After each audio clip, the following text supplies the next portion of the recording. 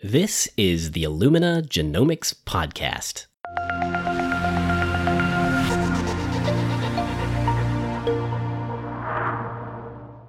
Hi, and welcome to episode 13 of the Illumina Genomics Podcast. I'm your host, Paul Broman, and I'm a scientific liaison here at Illumina. Every podcast, I interview genomics experts who are shaping our understanding of science and nature. The Human Genome Project was launched in 1990 with the then ambitious goal of sequencing all 3 billion nucleotides that make up our genome. On April 14, 2003, the International Human Genome Sequencing Consortium announced that the DNA sequence of the human genome had finally been completed. But in fact, the human genome has never really been fully sequenced, and there are chromosomal regions of highly repetitive DNA that are still challenging to sequence today. Today, I'm at the McDonald Genome Institute at the Washington University School of Medicine in St. Louis, Missouri. I'm here with Robert Fulton, professor of genetics at Washington University Medical School and the director of development at the McDonald Genome Institute. At WashU, Bob's role is to develop and deliver genomic solutions to a broad range of clinical and research questions.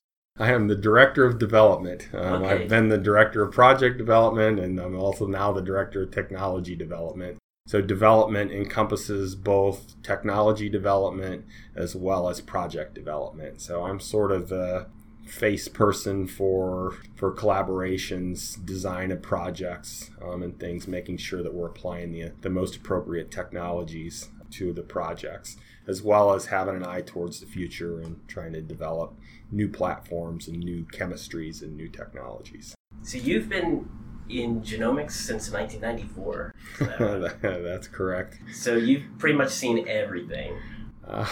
I can't say everything, but I have certainly seen a lot. I've been around a long time. I actually started at WashU in 1990, but I've been at the Genome Institute here since 94. So I actually started with large-scale mapping, so genomics approaches even then.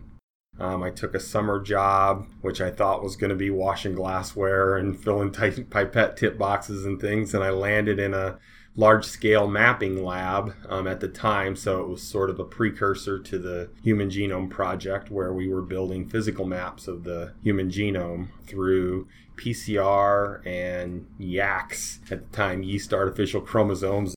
We were building the human chromosome X and human chromosome 7 maps at the time. Before the advent of next-generation sequencing, or NGS, the dominant sequencing technology was Sanger sequencing, developed in 1977. In Sanger sequencing, a DNA polymerase enzyme builds a chain of DNA in vitro using a single-stranded DNA template and incorporating normal deoxynucleotides as chain building blocks. By also incorporating chain-terminating dideoxynucleotides into the reactions, DNA fragments of various sizes and nucleotide ends are labeled and resolved by gel or capillary electrophoresis. The ABI 373 sequencer was one of the first commercially available Sanger sequencers, but it's since been replaced by higher throughput NGS machines. Yeah, we had, I think at the time, 10 373s. Did like 24 lanes in 18 hours. Could do maybe 10 kb a day. So it's pretty remarkable. You know, we're probably in the 6 to 7 terabase per day range now. Our capacity in 2005, which was the height of capillary sequencers, was about 8 million sequences a month, which was probably top 5 for sure in the world. It would take 100 years of that capacity in 2005 to equal 1 day today. And the improvements in technology didn't stop in 2005. Bob talked about his transition from Sanger sequencing to the first NGS technology, the 454, to today's ultra-high throughput platform from Illumina, the NovaSeq. We started actually with slab gels, so the 373 was a slab gel, so this is pre-capillary. We transitioned from slab gels to capillary electrophoresis, which was a very happy day where we could get rid of all of those gel plates and acrylamide. And the first next-gen platform would have been the 454 instrument, and that was an amazing leap at the time. It's interesting to look at sort of sequence throughput capabilities over the years, and you see this huge inflection point in about 2004, 2005, I guess. And then we started with Solexa, Illumina, and through all the iterations of the Illumina instruments to where we are today, where we've just installed our first NovaSeq instrument this spring. It's up and running, and we're starting to transition to that platform as well. The Human Genome Reference is a digital database of assembled nucleic acid sequences, and it serves as a representative example of the human genome. It's been 15 years since the human genome sequence was first published, so it's somewhat surprising that the Human Genome Reference sequence is still incomplete. Bob is a key leader in the Reference Genome Consortium, a group that aims to improve the Human Genome Reference. We at WashU here at the McDonald Genome Institute, we're part of the Genome Reference Consortium, and this is a consortium of ourselves, NCBI, and then EBI and the Sanger Institute again, so sort of back to our roots.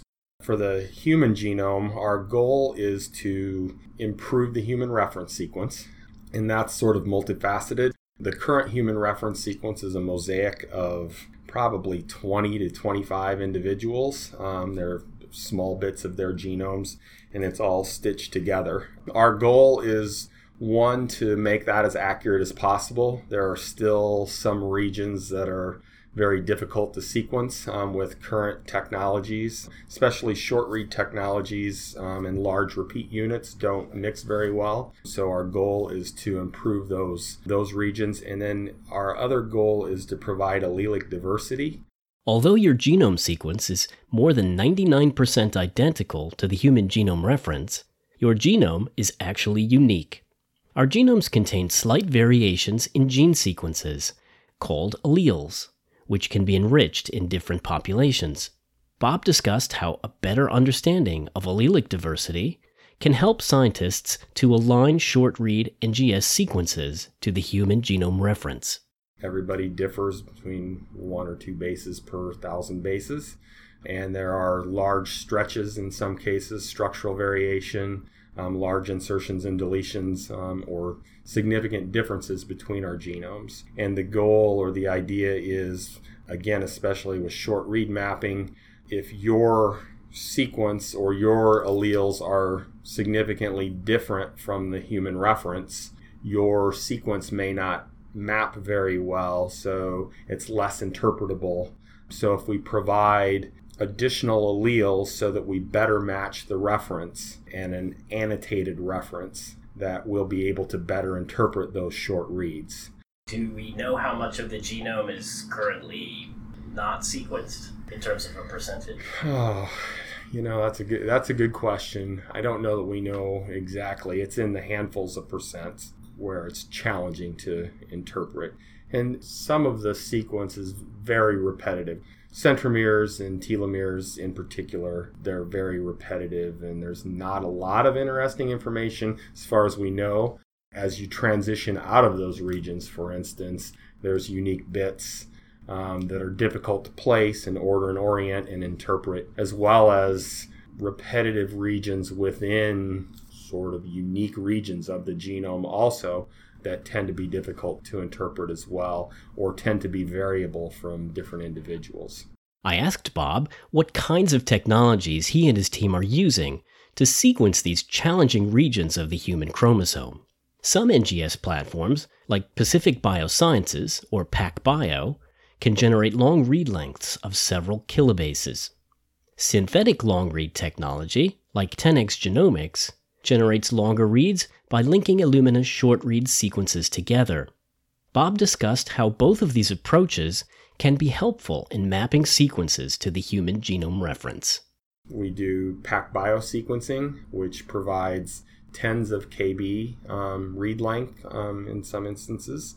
10x Genomics technology, which is long linking of short reads. So it sort of empowers the short reads a bit, where it does give you linking information to help you order and orient and identify things that are associated, but their specific unique placement may be challenging. It also helps us to tease apart the two alleles. That's sort of a forgotten thing people tend to gloss over, is that each person has two genomes, and we tend to mash those together and interpret those as one unit. And especially in structural variation, that becomes complicated to keep track of that space. If you have just single nucleotide changes, those are reasonably straightforward to keep track of. When you have length differences, it's hard to correlate those to the same coordinate system. Bob has more than 25 years of experience in the generation of DNA sequence and analysis.